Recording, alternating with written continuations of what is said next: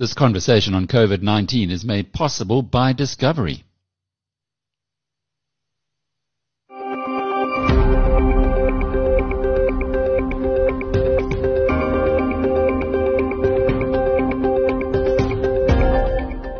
Hello, I'm Alec Hogg, and welcome to episode 70 of Inside COVID-19.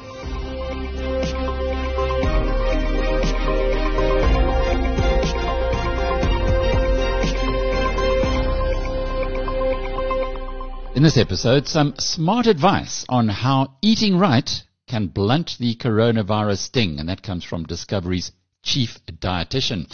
A South African healthcare hero, Wits Professor Guy Richards, shares his own COVID-19 infection journey and explains why his team applied dexamethasone well before the life-saving drug became popular. Eskom's pension fund has declared a 100 million rand bonus to help its 33,000 members overcome the financial strain of the pandemic. And we'll have the inside story for you of Kodak's crazy share price surge after the White House threw $765 million at the old photography icon to get it to pivot into making chemicals to help fight the pandemic.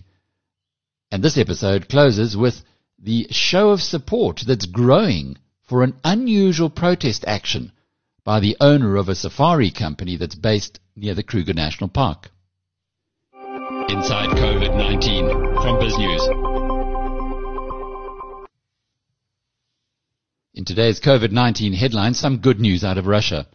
Moscow's Gamaleya Institute for Epidemiology and Microbiology has registered the world's first COVID-19 vaccine. It accelerated the trial time by employing military testing and accelerated clinical evaluations.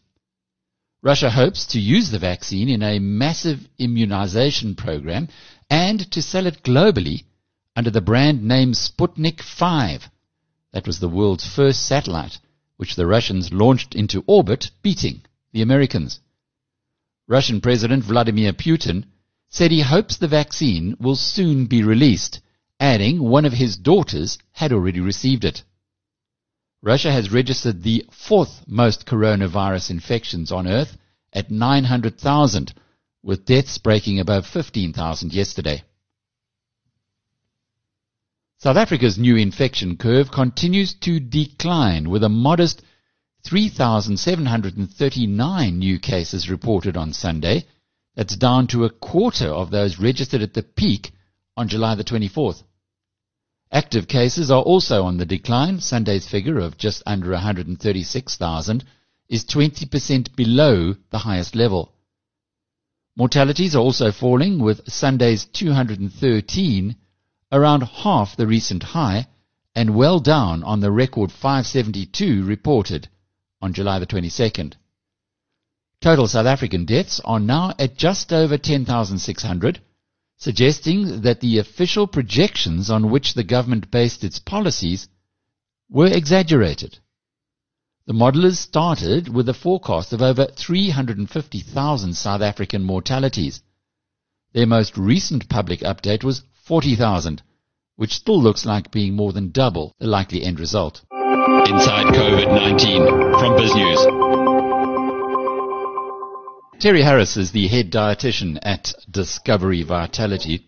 She joins us now at a very difficult time, I guess, for South Africans to try and protect themselves as much as possible against COVID-19. I was reading something over the weekend where a critic said part of the reason why people do get very sick from COVID-19 is actually self-inflicted. In other words, their diets are exposing them to the worst of this virus.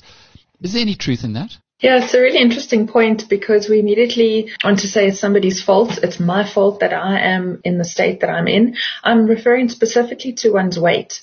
So a lot of attention has come out recently, mainly from the UK, with the Prime Minister there including ways to tackle obesity as one of their key strategies to prevent the complications of COVID. Where do you start in getting the right habits?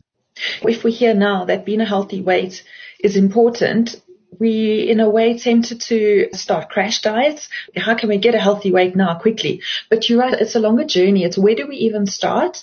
And we start with the basic principles about what is healthy eating, because it will help us on our journey, not just related to when you develop COVID and you're trying to avoid complications. It also helps with leading up to being exposed to the virus, because nutrition plays a huge role in supporting your immune system. It also plays a massive role in your mental health. Okay, so help us out here. Someone who's obese and they are worried that they're going to get COVID at some point, what do they start doing now to protect themselves? The most important food group is fruit and vegetables. There's no doubt. It's a long, well-known message. And there, the aspects to look out for is the variety. So the more colorful, the better. The second is a food group which we tend to not experiment with or enjoy often is our beans, lentils, chickpeas. They fall into the category called legumes. They are so critically important because they contain fiber, and that fiber supports the bacteria in your immune system. Another food group is obviously your whole grains. Much of what you've spoken about now is in boosting the immune system. Is that really your best defense against the virus? It's certainly not, from the point that we're not going to be saying eating a healthy diet is more or as important as washing hands, social distancing. Absolutely not. Those are still critically important. Those are the most responsible avenues to take. It's just that eating a healthy diet doesn't take any more effort, yet it has so much benefit. Make those food choices when you're home. If you do develop the virus, then if you're a healthy way to start, you have a much higher chance of not having the complications. We hear a lot about comorbidities and how that has caused people to die from COVID-19. Is that also diet related, or people with the comorbidities like diabetics? There's not a heck of a lot, it seems, that one can do once you are there. It's a really good question, and it is a good point that you've just made. It's what we call a non-modifiable risk factor. So non-modifiable, there's not much you can do to change it. Your age, your gender, and then those comorbidities. So we're not saying you're absolutely doomed, because we know that diet, and a good diet, can firstly prevent you from developing those conditions. But if you have already developed high blood pressure or diabetes, a good diet can really avoid those complications that those conditions themselves can cause, COVID aside. We know a poorly controlled diabetic, the complications are severe and really, really unpleasant, the same as hypertension. And those comorbidities layered on top of each other also affect your risk of COVID complications. What about the people now who are COVID-19 positive? Is there anything they can do on their diet or adjust their diet to help them to overcome it quicker? Again, it's just trying to support your body, and there you'll be dealing with quite acute symptoms like high temperatures, lack of appetite. So lots of fluids, healthy vegetables and fruits again, and just regular meals and rest. And just almost accept that your food will taste bland for quite some time. Don't resort to loading loads of flavorants to it. Terry, just as a checklist for us now, if during this period we want to reduce our chances of getting really ill from COVID-19, how can we adjust our diets now? What for breakfast? What for lunch? What for supper? So firstly, what you've said is important, breakfast, lunch and dinner. So the first aspect is really set a routine, set regular meals. It is great to have as much fiber in your breakfast as possible. Rather put the salad or the vegetables on the plate first, followed with a fistful of starch and then a fist or a palm full of protein. Just a point to make, there are some wonderful benefits that have come out of COVID, and it's the fact that we're home together, we're cooking more, which is something we've always wanted to get people to do. And the fact that our lockdown has just caused that is a huge, huge benefit. People are cooking more, we're eating more as a family. So really keep those devices off and have at least one meal a day as a family when you're catching up. So a dinner time is a wonderful time to actually talk and just connect with people. Inside COVID-19 from BizNews. At least 8 doctors in Gauteng have succumbed to COVID-19, which angry healthcare workers have blamed on shortages of good quality personal protective equipment. These doctors are among the 181 health workers who've died from the virus, according to figures revealed by Health Minister Zweli Mkhize. The vulnerability of healthcare workers during the pandemic was highlighted when Professor Emeritus in Critical Care at the University of the Witwatersrand, Professor Guy Richards, announced that he is amongst those infected. Professor Richards is regarded as a hero in the medical community for the life-saving COVID-19 treatment regime that he and other Wits doctors applied long before it became popular elsewhere. He spoke to our colleague, Linda van Tilburg. I tested positive on the 20th in July. Were your symptoms severe? Pretty bad. I mean, I had quite bad respiratory symptoms. I was quite short of breath. My saturation did go down at one stage, but in conjunction with some of the people I've trained, we managed myself quite well. I still carried on doing teaching webinars and all those sort of things during it, but fortunately didn't end up needing ventilation or anything. But I'm in the recovery phase of COVID. I'm now come back to work after it. You knew exactly what the right treatment was, is that it? Yeah. Sure, and Prof, are you okay now? Yeah. Just, you still feel a bit tired and run down, but that's all improving. Do you think you contracted COVID-19 in the hospital? Yes, I think that obviously it's a hazard, an occupational hazard of being a doctor or a healthcare worker at the moment. And the issue is that even if you're not directly in contact with patients, your colleagues are likely also to have the disease, and transmission occurs quite easily in the hospital. So yes, I contracted it, but fortunately I'm on the recovery phase at this stage. Did you ever need oxygen? No, I didn't need oxygen. My saturations remained sort of in the region of 90 to 91, which is down, but not at a level that actually requires oxygen. And how do you feel now? I feel much better. It leaves you with a certain degree of debility. You feel run down and tired, and a lot of people have exhaustion, which is ongoing. I'm not too bad. I climbed a number of stairs today going up to the wards, and I managed them, but I'm going to step it up and increase the amount of exercise I do gradually. You've been praised for the fact that you started using dexamethasone quite early on in March already. Is that what you treated yourself with? Yes, but now you have to be cautious about this. First of all, it wasn't me alone. It was certainly were protocols that we developed as an ICU group here in Gauteng. Myself and Mervyn Moore, we had previously treated certain viral pneumonias, particularly chickenpox pneumonia, those that are severe that occur in adults, with corticosteroids, and had demonstrated a very good response at that stage. We also had treated various forms of pneumonia with corticosteroids if they were severe enough at that stage. So we were fairly confident that this disease, if you used the corticosteroids at the appropriate time, would also be of benefit. So now that's a very critical issue, is that if you take the corticosteroid whilst you still do not have the pneumonic phase, in other words, the pneumonia that is secondary to the COVID-19, then it often will make you worse. So the GPs who are prescribing it in the early phases of the disease is bad, and it actually leads to worse outcomes, which is why there was some controversy in terms of whether cortisone was a benefit or not. In patients who develop the pneumonia phase, the infiltrates in the lung, which are associated with low oxygen levels, then that is the phase at which you would start the corticosteroids. And coexistent with that low oxygen level is a high level of inflammation that we measure with a blood test called the C-reactive protein, which shows the extent of the inflammation in the lungs.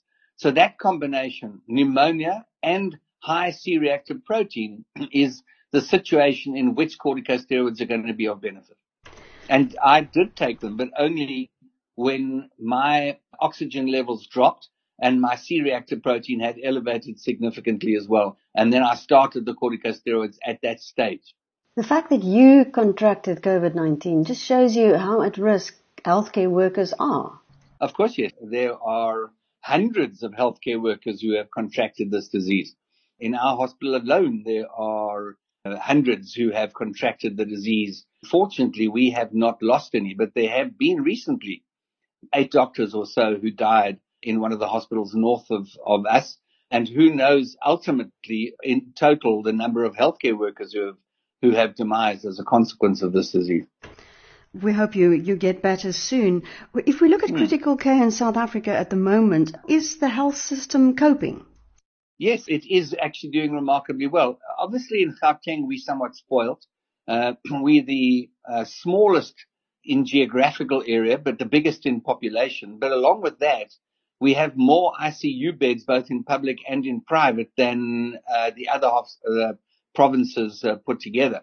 So we've had the facilities available to treat very ill patients. We're far better off than underserved provinces like the Eastern Cape and so on, where they have been completely overwhelmed in terms of the availability of facilities. So yes, we've been managing, and it's a testament to the doctors and nurses here that they have managed to do so and to treat the patients effectively in so doing. It seems that the peak is now behind us, especially in Gauteng. Is that what you see in your wards? Yes, so the numbers actually are declining at the moment. We still have a huge number of patients, but the numbers definitely are going down, and that obviously makes it easier to manage as we go ahead. And obviously, if you've got less pressure on beds, it becomes easier to manage the patients. Of course, the numbers are declining, and that's actually what we said would actually occur and what has happened all over the world. Of course, secondary peaks are always possible, and I think that we're not going to be rid of this disease until such time as an effective vaccine is available. So at any point, we could get an increase again in the numbers that we're seeing in the hospital.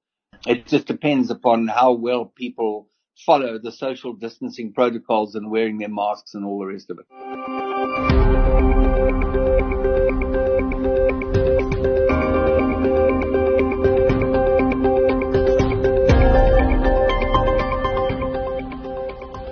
The mostly forgotten photography icon Eastman Kodak jumped into the headlines this month after the Trump White House picked it out for special treatment in a plan to move production of chemicals that go into coronavirus drugs back to the US from China. The now tiny US company was incentivized through a $765 million government loan, news of which sent its share price from $2 to $33 before it eased back to its current $10, but still 5 times the level that it was at pre the loan announcement. Here's the inside story from our partners at the Wall Street Journal. Over the past few decades, the manufacturing of drug ingredients has largely moved overseas, mostly to China. But the pandemic disrupted that supply chain. Chinese drug factories closed and prices shot up. And the Trump administration has been looking for a way to move more production of the chemicals that go into drugs back to the U.S. So last week, the government signed a preliminary agreement with Kodak for a $765 million loan to help the company manufacture these kinds of ingredients. My administration has reached a historic agreement with a great American company. You remember this company? It's called, from the good old camera age, the old days, to begin producing critical pharmaceutical ingredients. It's called Kodak. Why would Kodak want to get into pharmaceuticals? I mean, wouldn't you in the middle of a pandemic and someone's willing to give you money? Jeff Rogo is our investing editor. It checks off 2 big boxes. 1, you're helping the country and you're helping us get healthy. And 2, you can make a lot of money doing it. This was an especially enticing opportunity for a company like Kodak. They'd spent decades as a major U.S. company, but with the decline of film photography, they'd fallen on hard times and declared bankruptcy in 2012. Ever since, the company's been looking for ways to reinvent itself. If you think about it, Kodak could be well suited to make pharmaceuticals. It's been manufacturing chemicals for its film for decades. In the company's view, they already have the infrastructure in place to quickly start manufacturing drug chemicals. So when the federal government was looking for a company to make pharmaceuticals, they called up Kodak. They came to Kodak and said, can we make you a larger manufacturer that helps us make these chemicals that go into drugs in the United States? Obvious question someone might ask is, well, why don't you give this loan to a drug manufacturer? Like, this is stupid. Why are we giving this to Kodak? Right. The argument the government would make is the problem with a drug manufacturer is they're going to push their own drug. They're going to push the thing they want to come to market first. Kodak isn't making drugs. They have no FDA clinical trials. They have no skin in the game. That's the logic and thinking behind the deal. But while Kodak might be a fit for this kind of project, last week, during the rollout of the deal, the company made some missteps. So about noon on Monday, 2 Rochester television stations, Rochester is Kodak's home, they received a press notification from the firm that an agreement between the United States and Kodak was being announced, but it was very short on details. Both entities wrote stories. Shortly after those stories were published, they received calls from Kodak saying, "What are you doing? That news was not for publication." And what did Kodak say about that accidental leak? They had a mea culpa. They said, "We made a mistake." Sending a news alert to media about something coming the next day is standard practice. At the top of most of those things, though, if they don't want that information out, they call you ahead of time and say, "This is embargoed." Meaning you can't release it until a certain time. Correct. In this case, they didn't call ahead of time, and the notice didn't say embargo. They didn't tell the news stations until after the fact that that's what they meant. So news stations then immediately removed those stories from their websites. The issue is we live in a world where once the cat is out of the bag, the cat is out of the bag. One group that noticed the accidental release, stock traders. Large high-frequency trading and other investment firms had seen it. The stock shot up, and the amount of people trading the security was significantly higher than any day in the past couple months or years. The next day, more details about the agreement came out, and the stock shot even higher. The Wall Street Journal's Rachel Levy broke the news on what this actual agreement was Tuesday morning. Then there's an official announcement from the company, and the stock skyrocketed.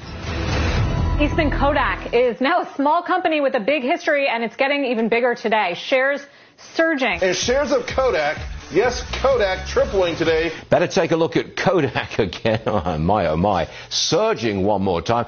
You're seeing it go from around $2 a share to as high as $60 a share. Wow, that's a huge increase. Yeah, it's a huge increase. You know, a doubling of a stock is crazy. Look, this thing went from 2 to 60. That's insane. The stock didn't stay quite that high. It bounced around and leveled out around $16, which is still a huge increase from before the news got out. That increase drew the interest of another colleague of ours, Teo Francis, who covers corporate finance. Why did you start looking into Kodak? What was it that piqued your interest? Well, anytime there's big news out there, one of the questions I think on many people's minds is who's benefiting.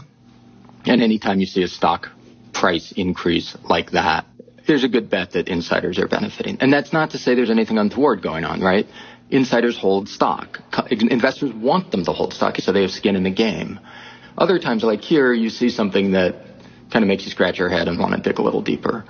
And in this case, what we saw were some option grants to the executive chairman of the company the day before this announcement was officially put out. Quite a story, isn't it? You can access that full podcast from our partners at the Wall Street Journal on Biz News Radio. Inside COVID-19 from Biz News.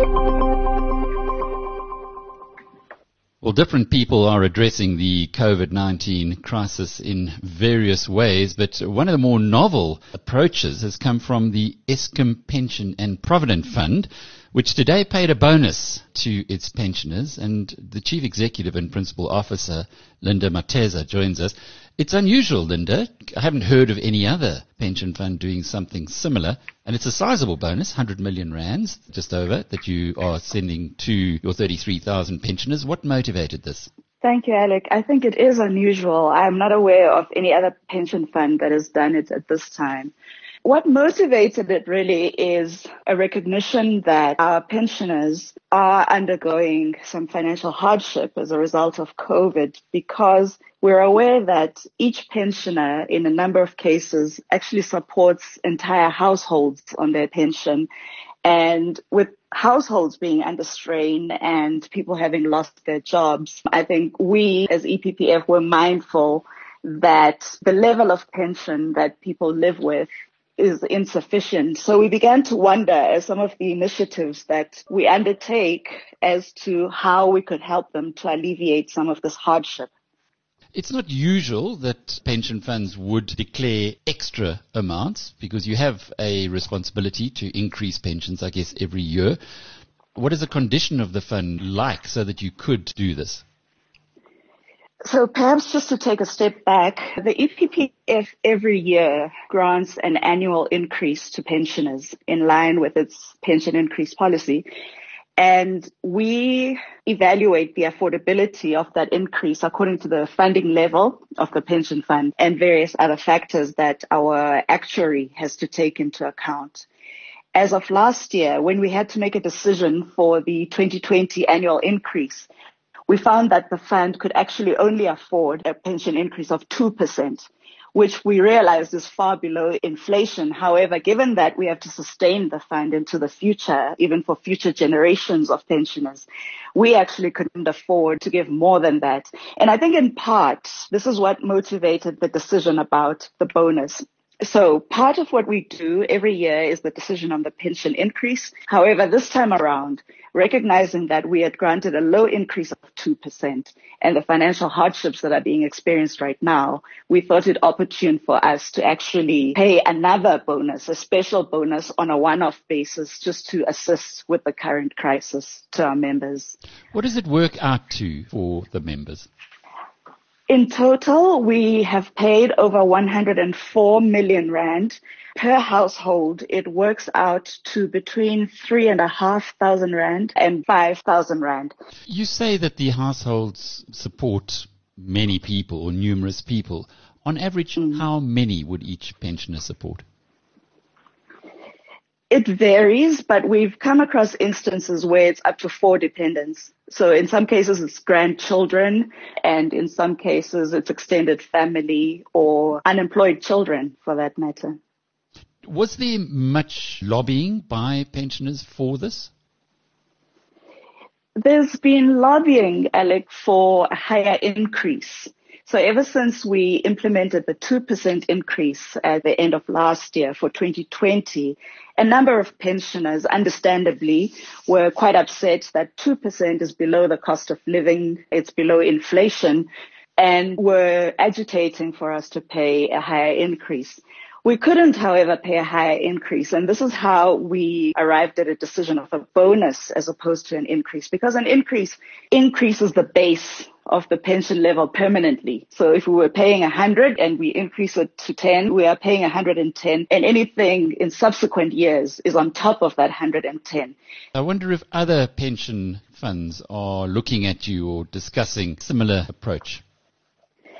I think it would largely depend on whether first they're a defined benefit pension fund like we are, and secondly, the status of their funding level. We're in a fortunate position that our funding level is above 100%. So what that means for the layperson is that if the pension fund were to close down today, we would be able to pay everyone to whom Eskom owes a pension, both now and into the future.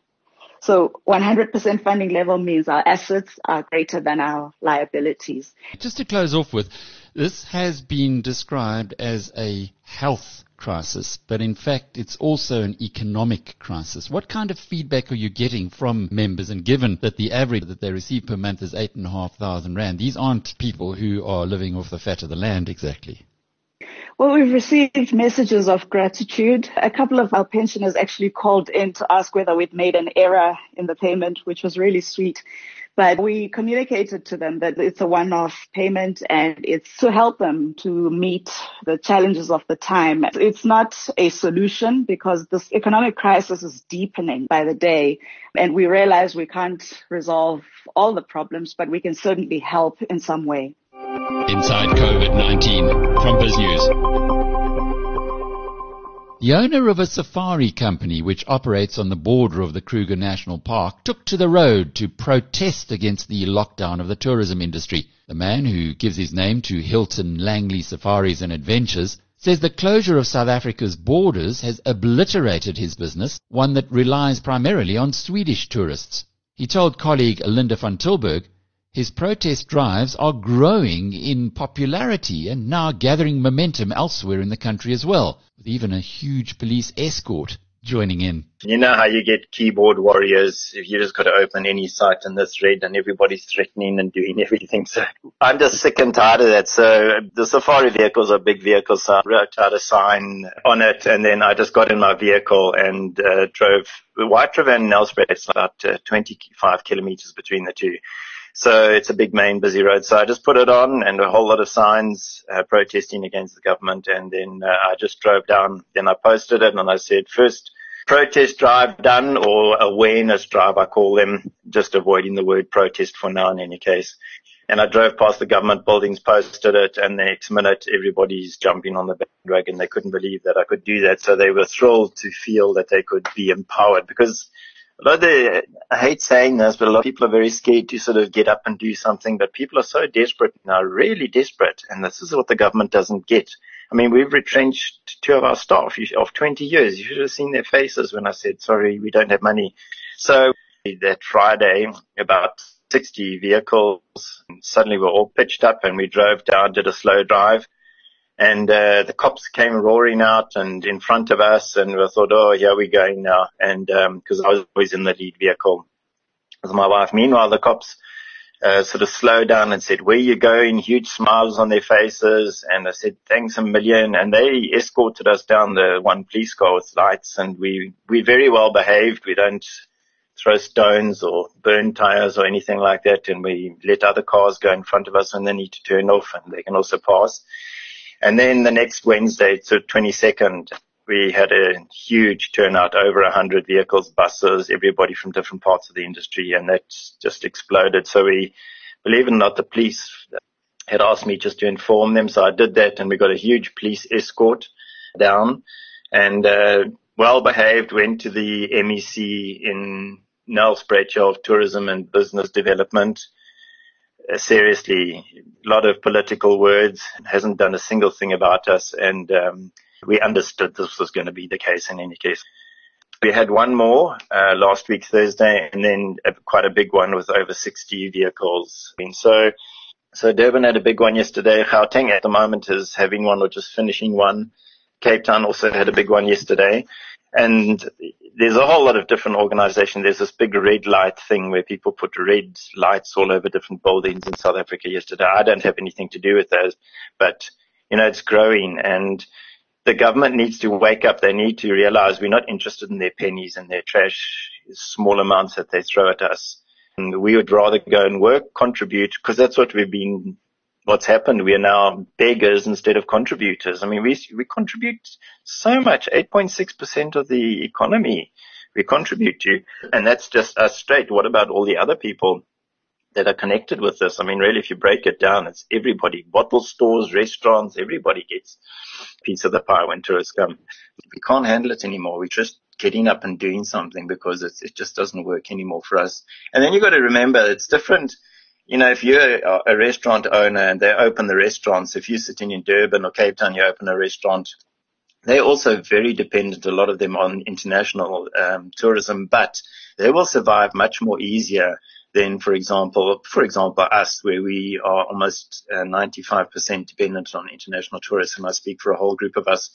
My wife and I, she's called Ingrid. We're going back to Sweden now because we double citizens. We've got South African and Swedish. So we have to go just to survive and find a job. I'll be prepared to sweep the streets or whatever at the moment. I mean, we run a business, but this government has flattened us totally with their attitude. So only when they get their acting together and open the borders can we actually start bringing people back. My wife and I, she's called Ingrid. So Ingrid and I, you know, we've got it fairly well because we're very fortunate. We've paid off all our vehicles and we don't have any debts in that sense except living expenses. But other companies have collapsed, smaller companies. South Africans are very apathetic in one sense, and this is getting people activated and motivated to start realizing they can actually push back and stand up. And I mean, you won't believe the taxis as they drive past us, they're all shooting and rooting for us. So it's getting bigger, and basically the aim is that they must realize we're not here to play. We're actually very serious, and that's why we're starting these things. But, it's a small thing which is going to grow, hopefully, and they really got to understand they've got to change things.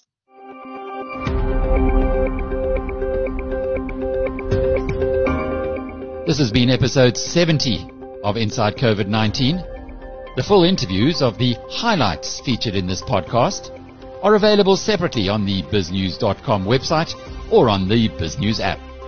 Thanks for being with us. I'm Alec Hogg. Until tomorrow, cheerio.